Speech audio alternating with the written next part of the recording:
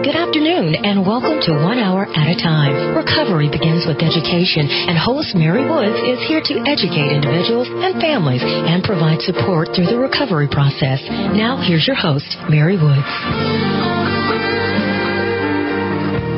Welcome, everyone, to 1 Hour at a Time. I'm Mary Woods, your host, and today we are going to be talking with Dr. Benarroche about addiction and mental health, the chicken or the egg. Who is in control of that brain? First, let me introduce Dr. Benarroche, who is a graduate of the University of Buenos Aires in Argentina. He did his residency in psychiatry at the University of Rochester, New York, and he subsequently completed a fellowship in psychiatry at Yale University. Dr. Benarroche was a faculty member at Yale University's Department of Psychiatry for 9 years, where he was the director of the Transitional Unit at the Yale Psychiatric Institute and the director of one of the outpatient divisions of the Connecticut Mental Health Center. Dr. Benarroche is a board-certified psychiatrist with over 30 years of psychopharmacology, psychotherapy, teaching, and research experience. He has been the medical director of Lifeskills of Boca Raton for the past 10 years. He has also been involved in clinical medication trials, and he has a busy, extensive outpatient practice in Boca Raton, which he started in 1987. Welcome, Dr. Benarroche. Thank you for having me.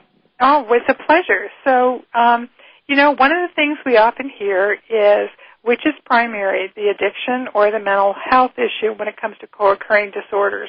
And people really try to kind of compartmentalize one illness from the other. So our discussion today of the chicken or the egg is very timely. So what are your thoughts about which came first, the chicken or the egg? Well, it's a complicated issue. Clearly, over the years, I think that our field has faced the reality that a number of individuals who present with a substance abuse problem are more difficult to treat or they relapse more frequently. And it's only in the last 10, 15 years that we have been able to gather more information about a subset of those individuals. And it is fairly clear at this point that one of the complications of the treatment of substance abuse is the fact that you're dealing with a coexisting psychiatric disorders in addition to the substance problem. Now, in terms of the sequence, it is always difficult to tell, but most psychiatric disorders tend to precede the emergence of substance problems. When we think about substance use disorders and we think about psychiatric disorders, we often think about one being an illness, the mental health issues, and the substance use disorder is more of a behavioral problem. Oftentimes they get characterized as, well, addiction is something people do to themselves, and mental illness is something that people have a genetic predisposition for. And what do you say to folks who believe that? Well, I think that we have, quite a bit of information at this point about the fact that substance problems are illnesses, and as any other illness, they may start with the voluntary access to the substance, but later on, the choice that the person has is greatly diminished. The way I tend to think about the coexistence of disorders is that, there are a number of individuals who have what I would call a high misery level, meaning that they're unhappy, they are depressed, they are anxious, they are not functioning well in society, and for those individuals, sometimes the access to a substance is a way out or a way to experiment and to feel connected with other individuals. And that's what we used to call the self-medication hypothesis of psychiatric disorders and substance problems. Now, there's a subgroup of people, clearly, that enjoy using. They enjoy the high, they enjoy the excitement that goes with it, and these are individuals that tend to be impulsive. And there are a variety of conditions that increase the possibility of impulsivity. And you have there bipolar disorder, learning disorders, ADHD. So it is not it's not unusual to think that there is a combination or a connection between psychiatric disorders, that some of them are pretty severe, some of them are less severe, and substance problems. Are there certain medications that are more effective for people with substance use disorders, and are there certain medications that are more dangerous for people with substance use disorders when they have a co-occurring mental illness? Sure, that's the big dilemma in our field, because we're dealing with a moving target. Most of the substance problems begin to emerge clearly in the late teens and early 20s, and most of the psychiatric disorders emerge in the late teens and early 20s. So when you have that combination, you're left many times with a multi-layer cake that you need to begin to sort out very carefully in terms of what is a drug-induced problem, what is not a drug-induced problem, what is more lasting, what preceded what. Now, in terms of medications, there are a number of medications, obviously, that we would be far more careful in using in someone with a history of substance problems. A good example is ADHD, attentional deficit hyperactivity disorder. We have data at this point from the Boston group showing that actually youngsters who are treated with a potentially addictive substance like stimulants have a much lower chance of becoming addicted to substances if they're treated early, which is, a very interesting way to look at this, that when you decrease symptoms of impulsivity and lack of organization and poor performance in school, you tend to decrease the chances that the person is going to expose himself or herself to substances. And therefore, the risk diminishes. The other good example is benzodiazepines in alcoholism. We're clearly far more careful in treating anxiety problems with benzodiazepines like Valium or Xanax in individuals who are alcoholics or prone to using sedatives. So it's really important for someone with a substance use disorder to find a practitioner who's well-versed in the pharmacotherapy of addiction as well as the pharmacotherapy of mental illness. Absolutely. I would say that what is important to find is a practitioner with a high level of suspicion and someone who is willing and able to research the problem. And that includes getting a good history, talking to relatives, getting an accurate line and sequence of events that have happened in that individual. Because, of course, if a number of symptoms of depression or anxiety preceded by many years the appearance of a substance problem, then we know that we are dealing with an anxiety problem and a substance that complicates the picture later on.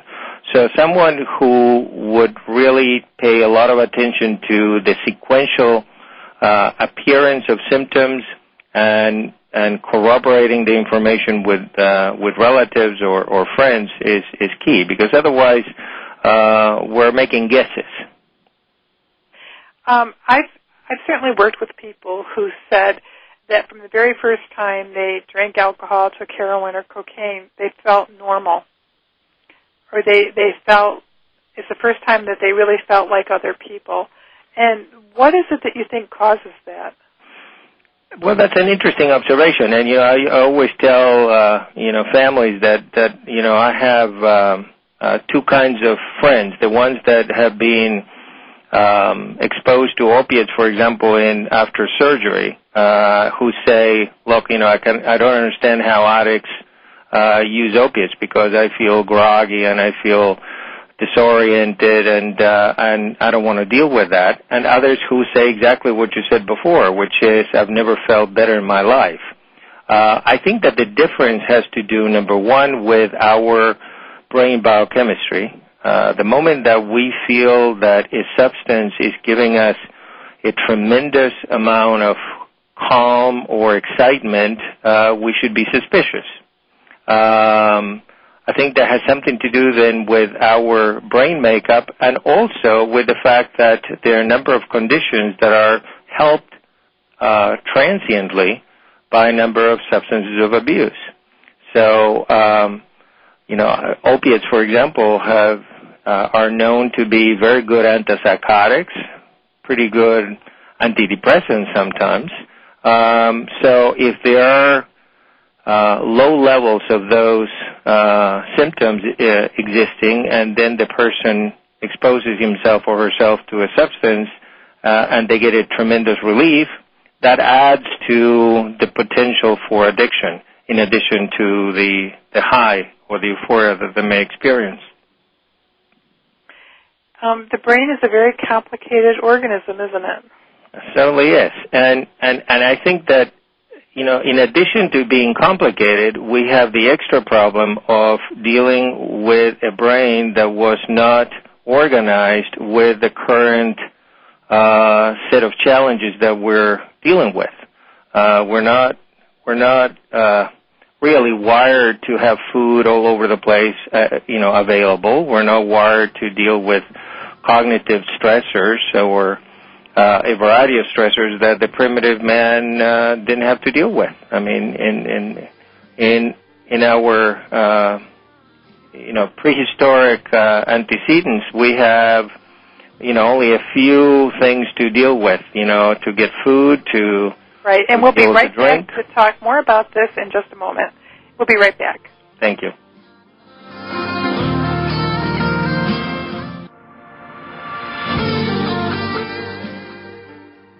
You're listening to Voice America Health and Wellness. Westbridge Community Services. Westbridge is a nonprofit organization dedicated to supporting the recovery of families and individuals who experience co-occurring mental illness and substance use disorders. Westbridge provides integrated dual diagnosis treatment for adult men and women using evidence-based practices. Visit our site today at westbridge.org and discover that doing what works in helping individuals and families gain recovery from dual disorders is important to the staff at Westbridge Community Services. Westbridge utilizes current evidence-based practices, consensus practices, and old-fashioned common sense to provide treatment to individuals and families that experience co-occurring mental illness and substance use disorders. That's westbridge.org, family-centered recovery for co-occurring mental illness and substance abuse disorders. Dad, can I ask you something? Sure, what's up? There's this girl I kind of like. Well, if there's one thing I know, it's women. Really? Well, they didn't call me Velvet for nothing. I don't get it. Smooth. I was smooth. Oh. Anyway, it's easy. You just got to impress her. Show her how strong you are. Okay, but how? Just, pick up a lot of heavy things around her. Like what? I don't know, desks, chairs, people. Grunt, if you have to. Grunt? Yeah, be like, ugh! Try it. Ugh. Ugh! See, there you go. And you should dress up. Start wearing a shirt and tie. I'll look like a dork. No, you'll look successful. Okay. And finally, you can start using my cologne. The ladies love it, so don't be shy. Splash it on. Thanks, Dad. You don't have to be perfect to be a perfect parent. When you adopt a child from foster care, just being there makes all the difference. To find out how you can adopt, please visit our website at adoptuskids.org or call 1-888-200-4005. A public service announcement brought to you by Adopt U.S. Kids, the U.S. Department of Health and Human Services, and the Ad Council. A fresh look at today's health. Voice America Health and Wellness.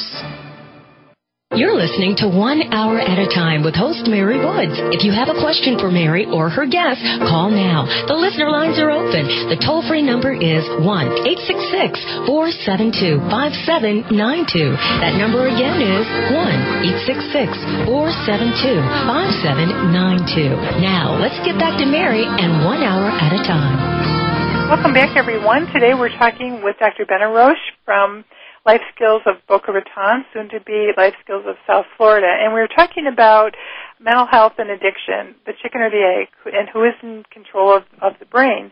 And prior to going to our break, Dr. Benarroche was beginning to talk a little bit about the dilemma that we face as treatment providers or for people who are receiving treatment in terms of what our brain was originally hardwired for and what we've evolved to as a human species. So, Dr. Benarroche, could you just kind of begin again about the primitive brain? Sure.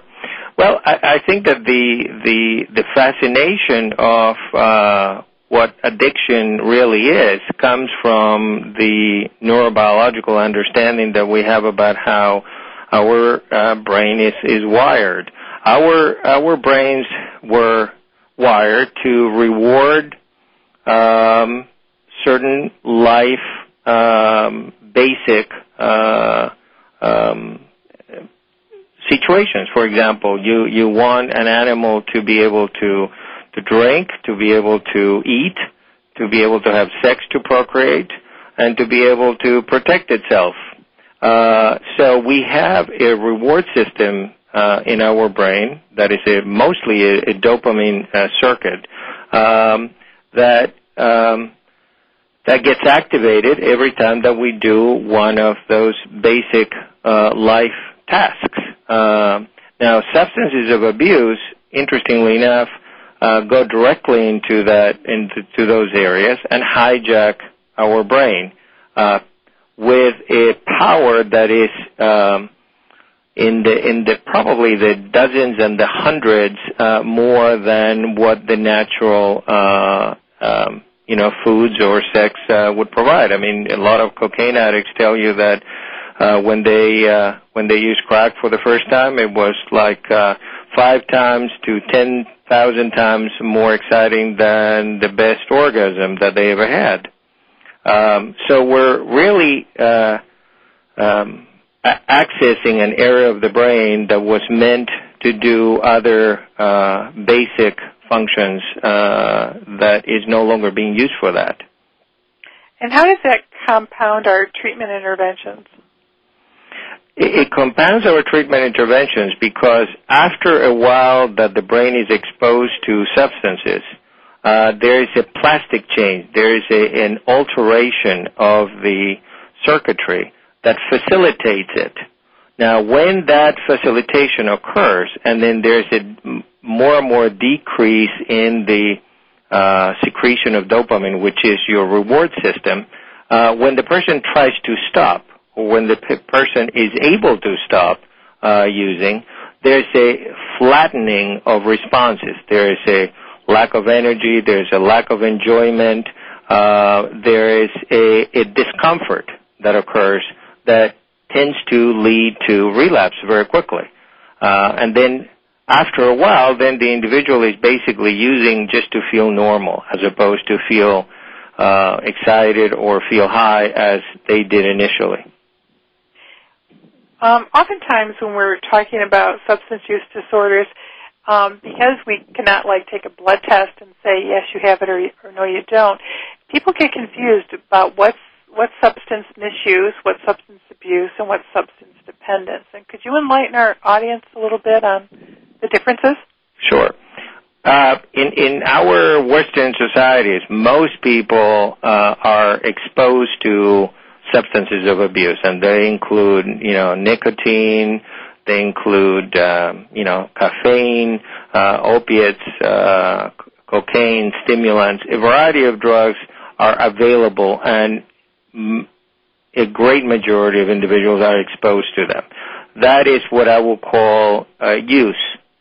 Misuse is when a physician, for example, prescribes pain medications to a person who has low back pain, and then the prescription for 10, 15 Percocets disappears within 24 hours, and then the person calls saying, I need more. So this is a person that is liking the drug in a way that is more than normal, and that is a person who begins to seek then more of the same because of pleasure or because of major relief.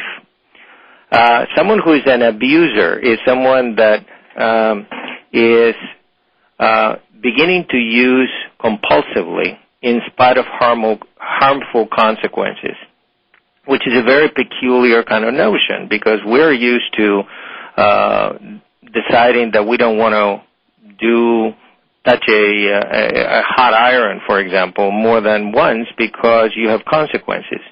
Here you're beginning to see that the brain is acting irrationally, continues to use in spite of very harmful consequences, losing your house, losing your employment, losing your girlfriend, losing the support of your family.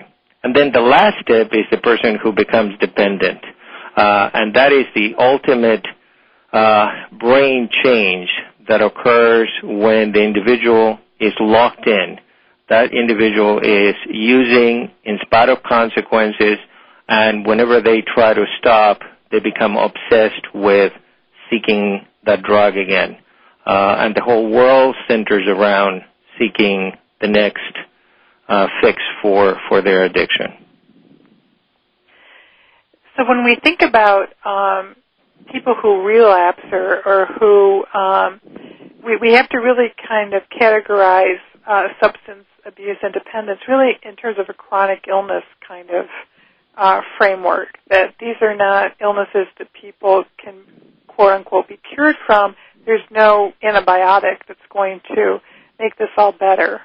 Very much so. From a behavioral point of view, the individual who is an abuser, when they are threatened, like a DUI or a number of legal consequences, sometimes they can stop using. You know, that's the whole idea of DUI school. In DUI school, the basic message is don't drink and drive, meaning try to moderate, try to curtail your use.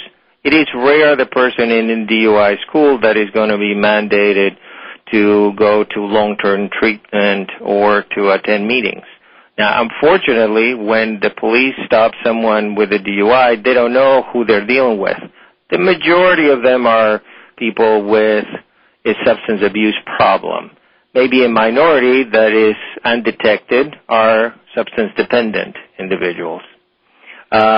People who are truly dependent don't reason adequately.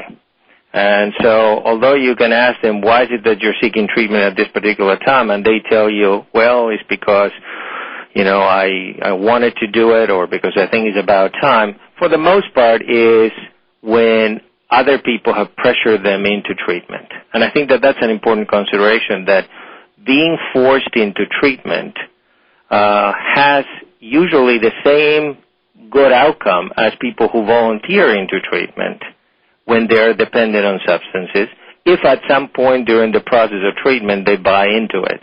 But I wouldn't expect someone who is a substance-dependent person to genuinely say, I really want to stop using at this point, because the biological pressures are enormous to continue to use.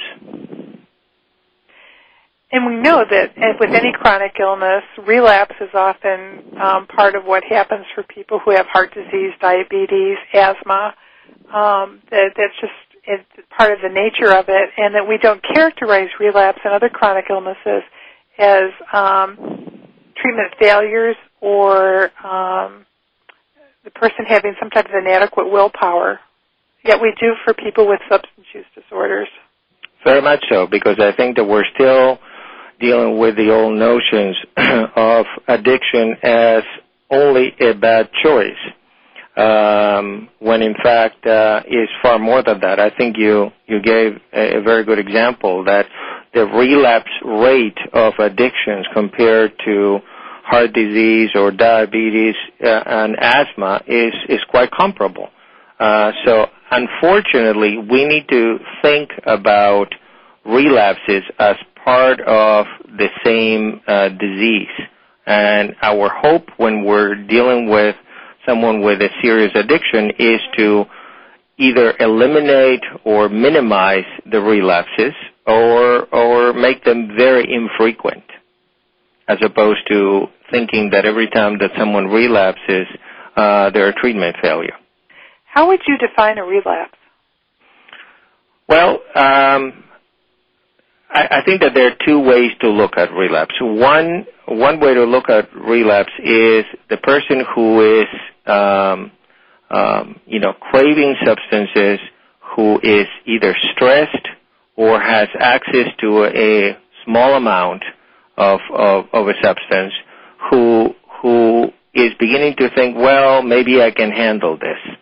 Now, that individual many times can have an exposure to a substance and then very quickly turn around and say, look, this is not what I want. I need to use my support system and stop the process.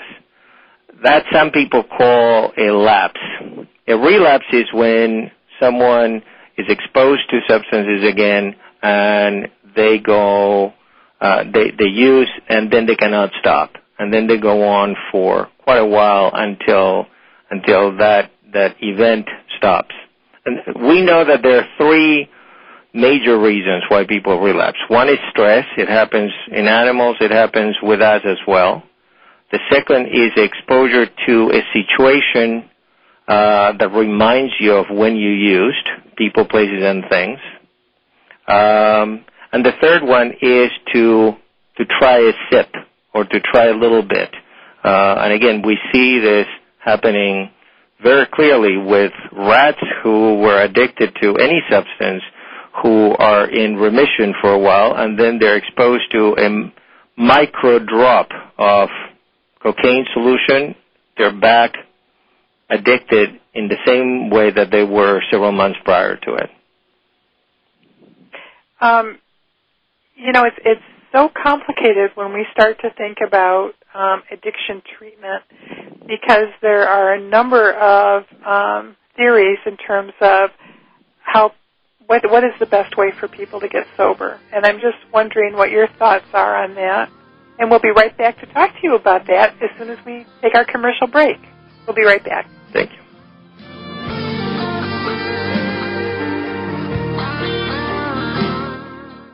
You're listening to Voice America Health and Wellness. Westbridge Community Services. Westbridge is a nonprofit organization dedicated to supporting the recovery of families and individuals who experience co-occurring mental illness and substance use disorders. Westbridge provides integrated dual diagnosis treatment for adult men and women using evidence-based practices. Visit our site today at westbridge.org and discover that doing what works in helping individuals and families gain recovery from dual disorders is important to the staff at Westbridge Community Services. Westbridge utilizes current evidence-based practices, consensus practices, and old-fashioned common sense to provide treatment to individuals and families that experience co-occurring mental illness and substance use disorders. That's westbridge.org, family-centered recovery for co-occurring mental illness and substance abuse disorders. This is an important programming note from the Voice America Women's Channel. The Catherine Zox Show is moving. Our new address is Voice America, and we will be heard on Wednesdays at 7 a.m. Pacific Time, 10 a.m. Eastern, starting Wednesday, November 19th. All of the archives will still be available through Catherine's Boombox Player. Remember, tune in to the Catherine Zox Show on Wednesdays at 7 a.m. Pacific Time, 10 a.m. Eastern, beginning on Wednesday, November 19th on Voice America's flagship Voice America channel. Your life, your health, your network. This is Voice America Health and Wellness. You're listening to 1 Hour at a Time with host Mary Woods. If you have a question for Mary or her guest, call now. The listener lines are open. The toll-free number is 1-866-472-5792. That number again is 1-866-472-5792. Now, let's get back to Mary and 1 Hour at a Time. Welcome back, everyone. Today we're talking with Dr. Benarroche, who is the medical director of Lifeskills of South Florida, and we're talking about addiction and mental illness. And prior to going to break, we were talking about different methods of treatment that are effective, and there are different schools of thought in terms of what's effective and what isn't. Is medication effective? Is medication not effective? So, Dr. Benarroche, in your experience, is there a magic bullet for addiction? Unfortunately not, Mary. And I think that we're going to, it's going to be a long time until we find anything that is going to be even close to a magic bullet. But we have improved our treatment success and our treatment approaches for addictions quite a bit in the last few years. I think that the first important element is to sort out the best way we can if the person abusing a substance or dependent on a substance, and in addition to that, do a good psychiatric assessment to ascertain if there are other complications that need to be addressed and treated. Because if we don't treat that comorbid disorder, the chances for relapse are much higher. So that's number one. Number two, a number of our treatments, psychosocial treatments now are quite effective. Cognitive behavioral treatment, of course, AA and NA, Double Trouble, which is another support system that is very important for people who have both a psychiatric and a substance abuse problem. A number of specialized treatments like dialectical behavioral therapy for patients who are highly impulsive and or have borderline traits, which is a mood instability. Trauma, if the person has been traumatized, and there are elements of post-traumatic stress disorder. In addition to that, we have in our armamentarium now quite a few and promising medications to decrease the chances for relapse. At this point, there are medications that seem to decrease the discomfort that the individual has after detox. That sometimes, people call it post-acute withdrawal. There are medications that decrease glutamate in the brain that seem to decrease that discomfort and therefore delay or eliminate the possibility of a relapse because of discomfort. There's naltrexone, which is a very interesting medication that we're beginning to use quite a bit in alcoholics and in individuals who abuse opiates. Is an opiate blocker, and it decreases the pleasure of drinking. And therefore, the person who is motivated can delay or postpone episodes of heavy drinking much more successfully. And then there are a number of medications that are, we can call them a harm reduction approach, although I think that we can quibble on that a little bit. The issue there has to do with, is it better to substitute a drug that we can control better and that is less harmful, rather than to have that person try to obtain it on the street? And that has been the general notion about methadone maintenance for many years. Now, methadone maintenance, like it or not, is still the most successful treatment for opiate dependence that we have and that we ever had.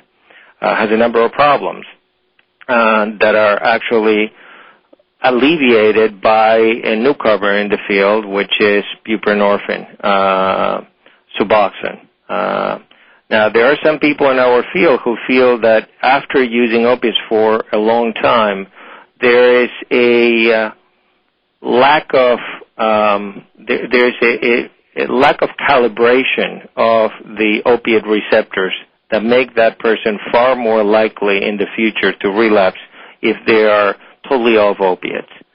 Suboxone, that I use quite a bit, is a very useful medication that not only helps you detox very rapidly from opiates, but the beauty of buprenorphine is that you can keep it on for several months until the person's life is far more stable, and then it's much easier to come off buprenorphine or Suboxone than it is from methadone or other opiates. It also gives the brain a chance to heal and kind of rebound from the depression that it has encountered as a result of the opiate dependence. Absolutely. The other big advantage of Suboxone is that most of the detoxes that are not very complicated can be done in a doctor's office without having to go into a hospital.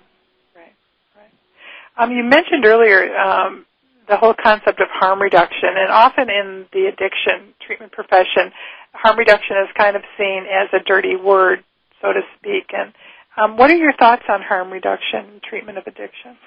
Well, harm reduction, I think, has a major role to play. And I was thinking about the analogy with asthma in people who are smokers. I mean, you have two options. Either asthmatics go to see their physician and they're told, well, you got to stop smoking, or if not, I cannot help you. Or you can continue to persuade the person to decrease the amount of smoking, to take the medications that you need to take in order to minimize the problem. In substance problems, I think that harm reduction, is critical, because there's a huge number of the addicted population that is exposed to a number of very risky and problematic disorders. We're talking about hepatitis C, we're talking about HIV, a number of sexually transmitted diseases, that if there's a chance for that person to be able to be more stable and to begin to build up their lives, they are going to be far more incentivized to pursue treatment later on.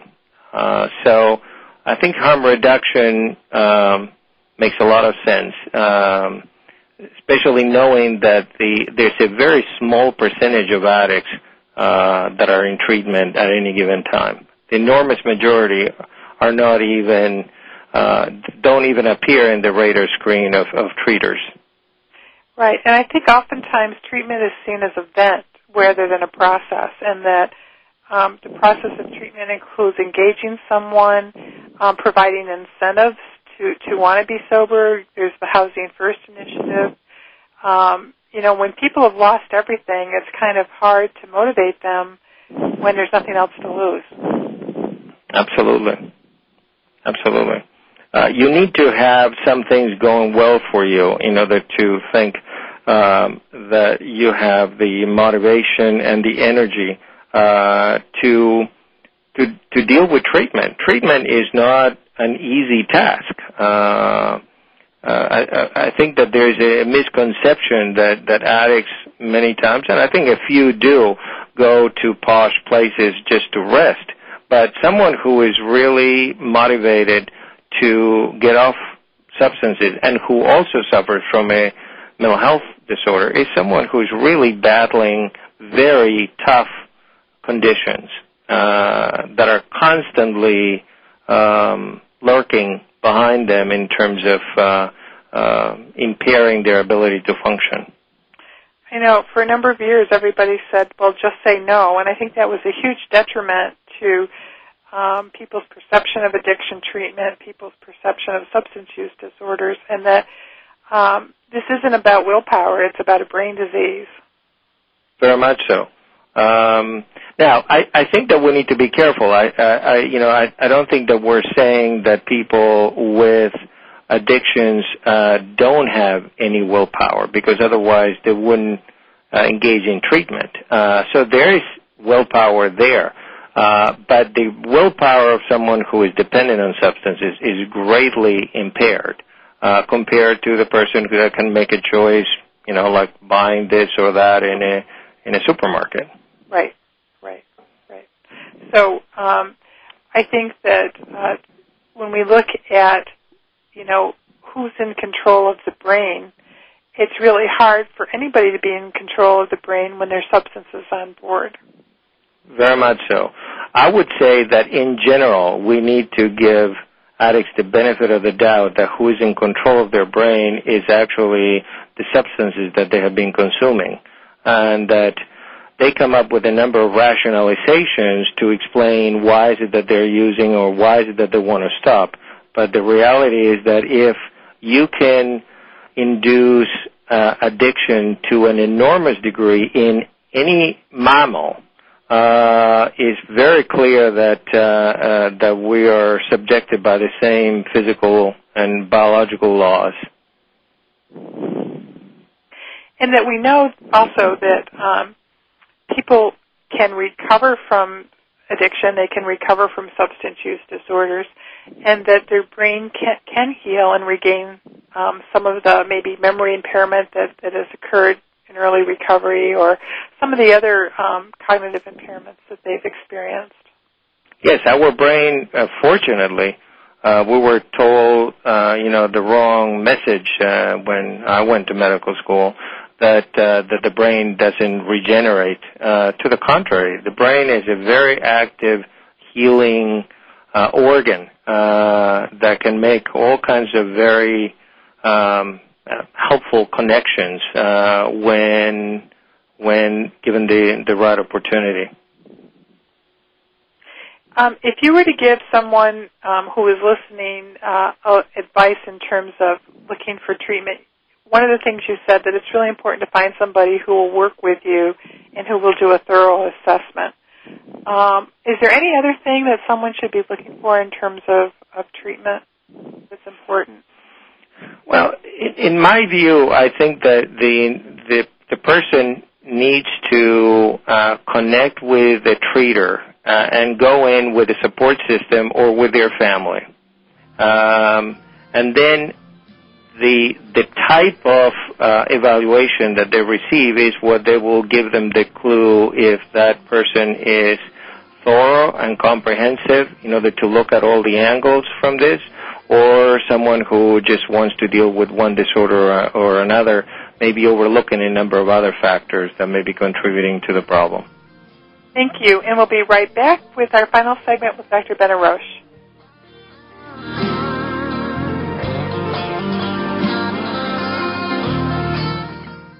A fresh look at today's health. Voice America Health and Wellness. Westbridge Community Services. Westbridge is a nonprofit organization dedicated to supporting the recovery of families and individuals who experience co-occurring mental illness and substance use disorders. Westbridge provides integrated dual diagnosis treatment for adult men and women using evidence-based practices. Visit our site today at westbridge.org and discover that doing what works in helping individuals and families gain recovery from dual disorders is important to the staff at Westbridge Community Services. Westbridge utilizes current evidence-based practices, consensus practices, and old-fashioned common sense to provide treatment to individuals and families that experience co-occurring mental illness and substance use disorders. That's westbridge.org, family-centered recovery for co-occurring mental illness and substance abuse disorders.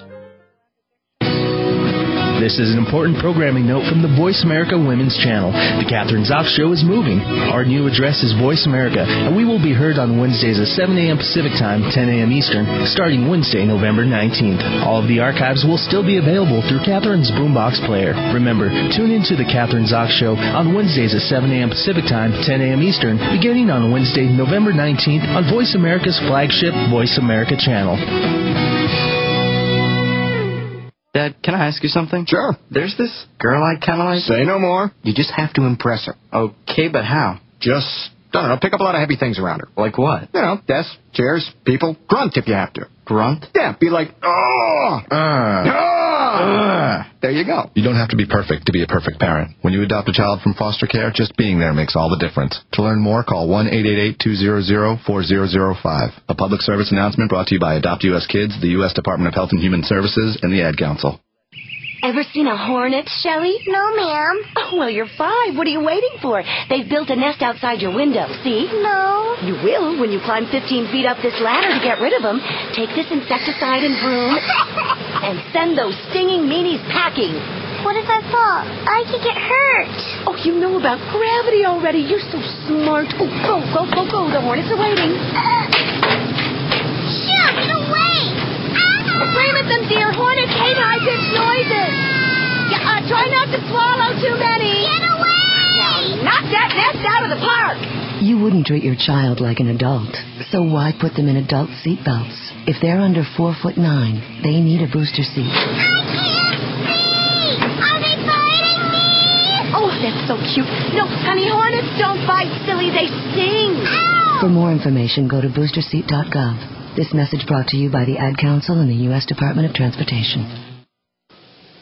When I found out my jeans were made using child labor in sweatshops, I wrote a letter to the company saying, reconsider your labor practices. A few months later, I get a letter back saying, thanks for being a loyal customer, and they included a coupon for a 25% discount on their jeans. So I got smart, wrote letters every day to all the stores that carry the brand, asking them to stop supporting the companies who use child labor in sweatshops. And I just kept getting letters back thanking me for my concerns and more coupons for more discounts on more jeans.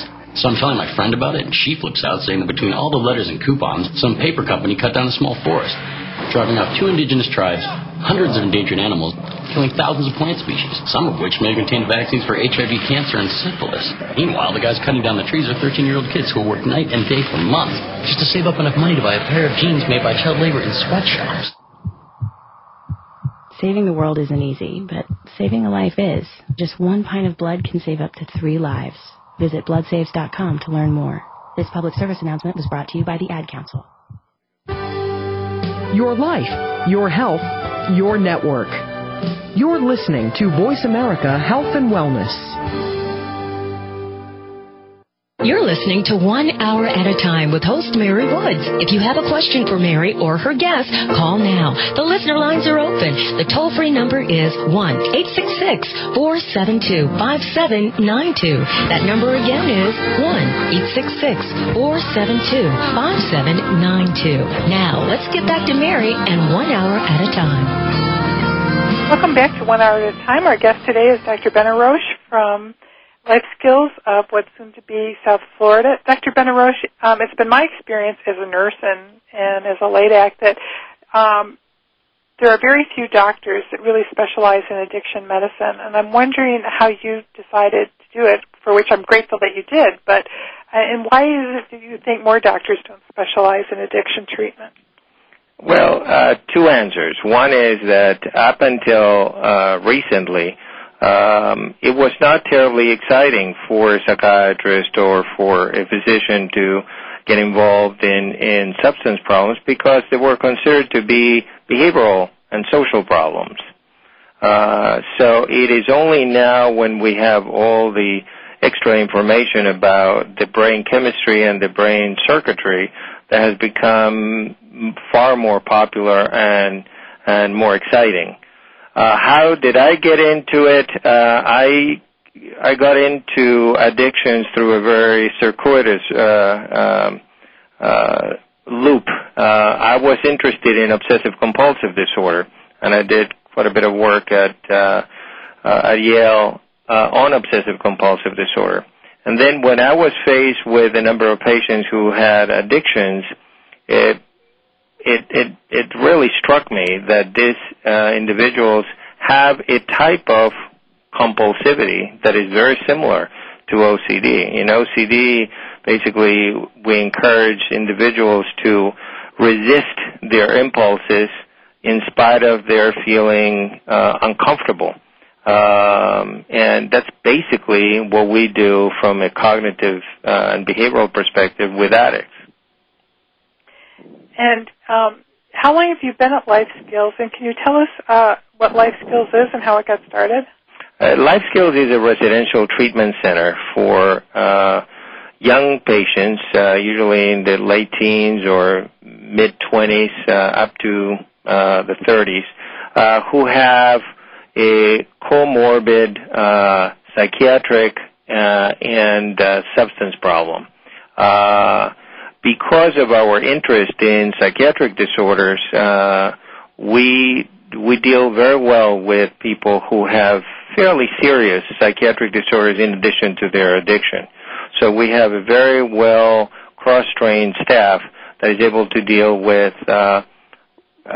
moderately severe psychotic disorders, autism, bipolar disorder, in addition to persons with post-traumatic stress disorder and mood disorders. So essentially what we do is a very thorough assessment. The length of stay is usually about 60 to 90 days. And the uniqueness of a residential treatment center is that the patients live in apartments in a very normalized kind of environment.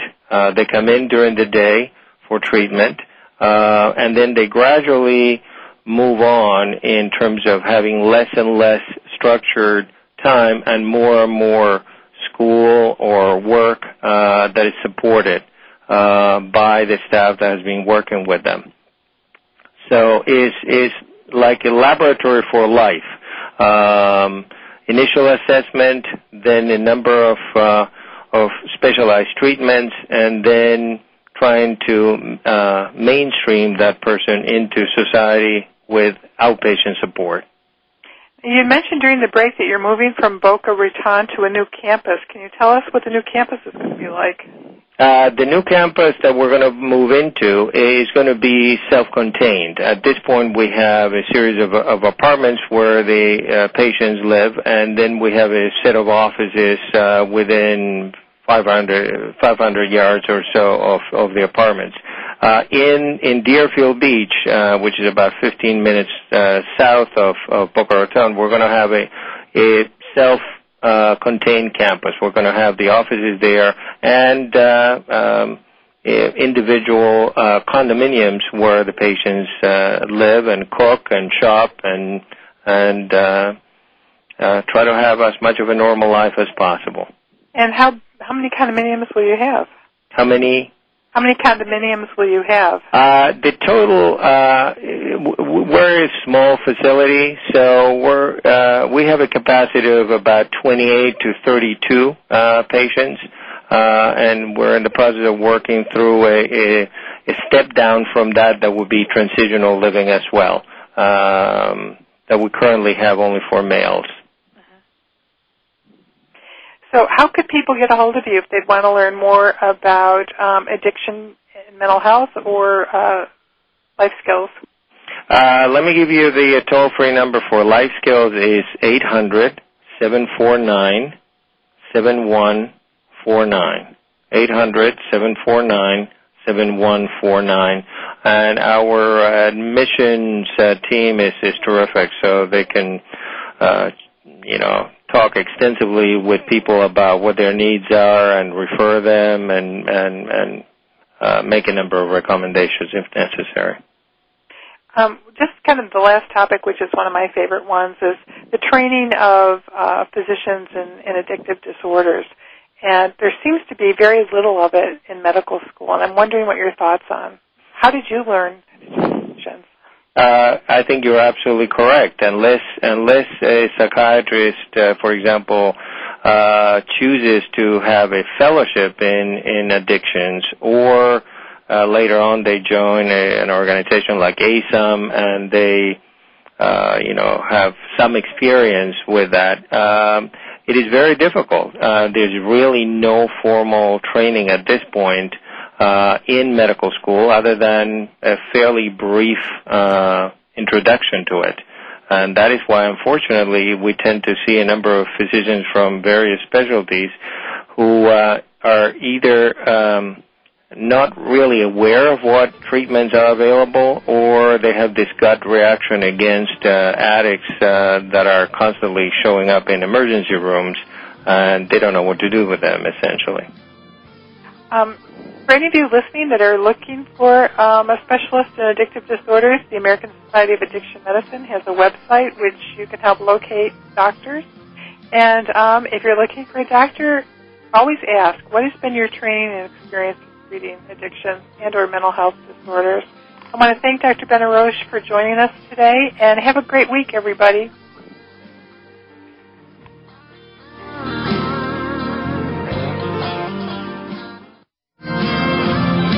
We appreciate you joining us today for 1 hour at a time. Successful recovery from a substance abuse problem or mental illness depends on education and support of loved ones. Thank you for being that support system. Be sure to tune in next week for another hour of education and compassion. 1 hour at a time. We'll see you next week.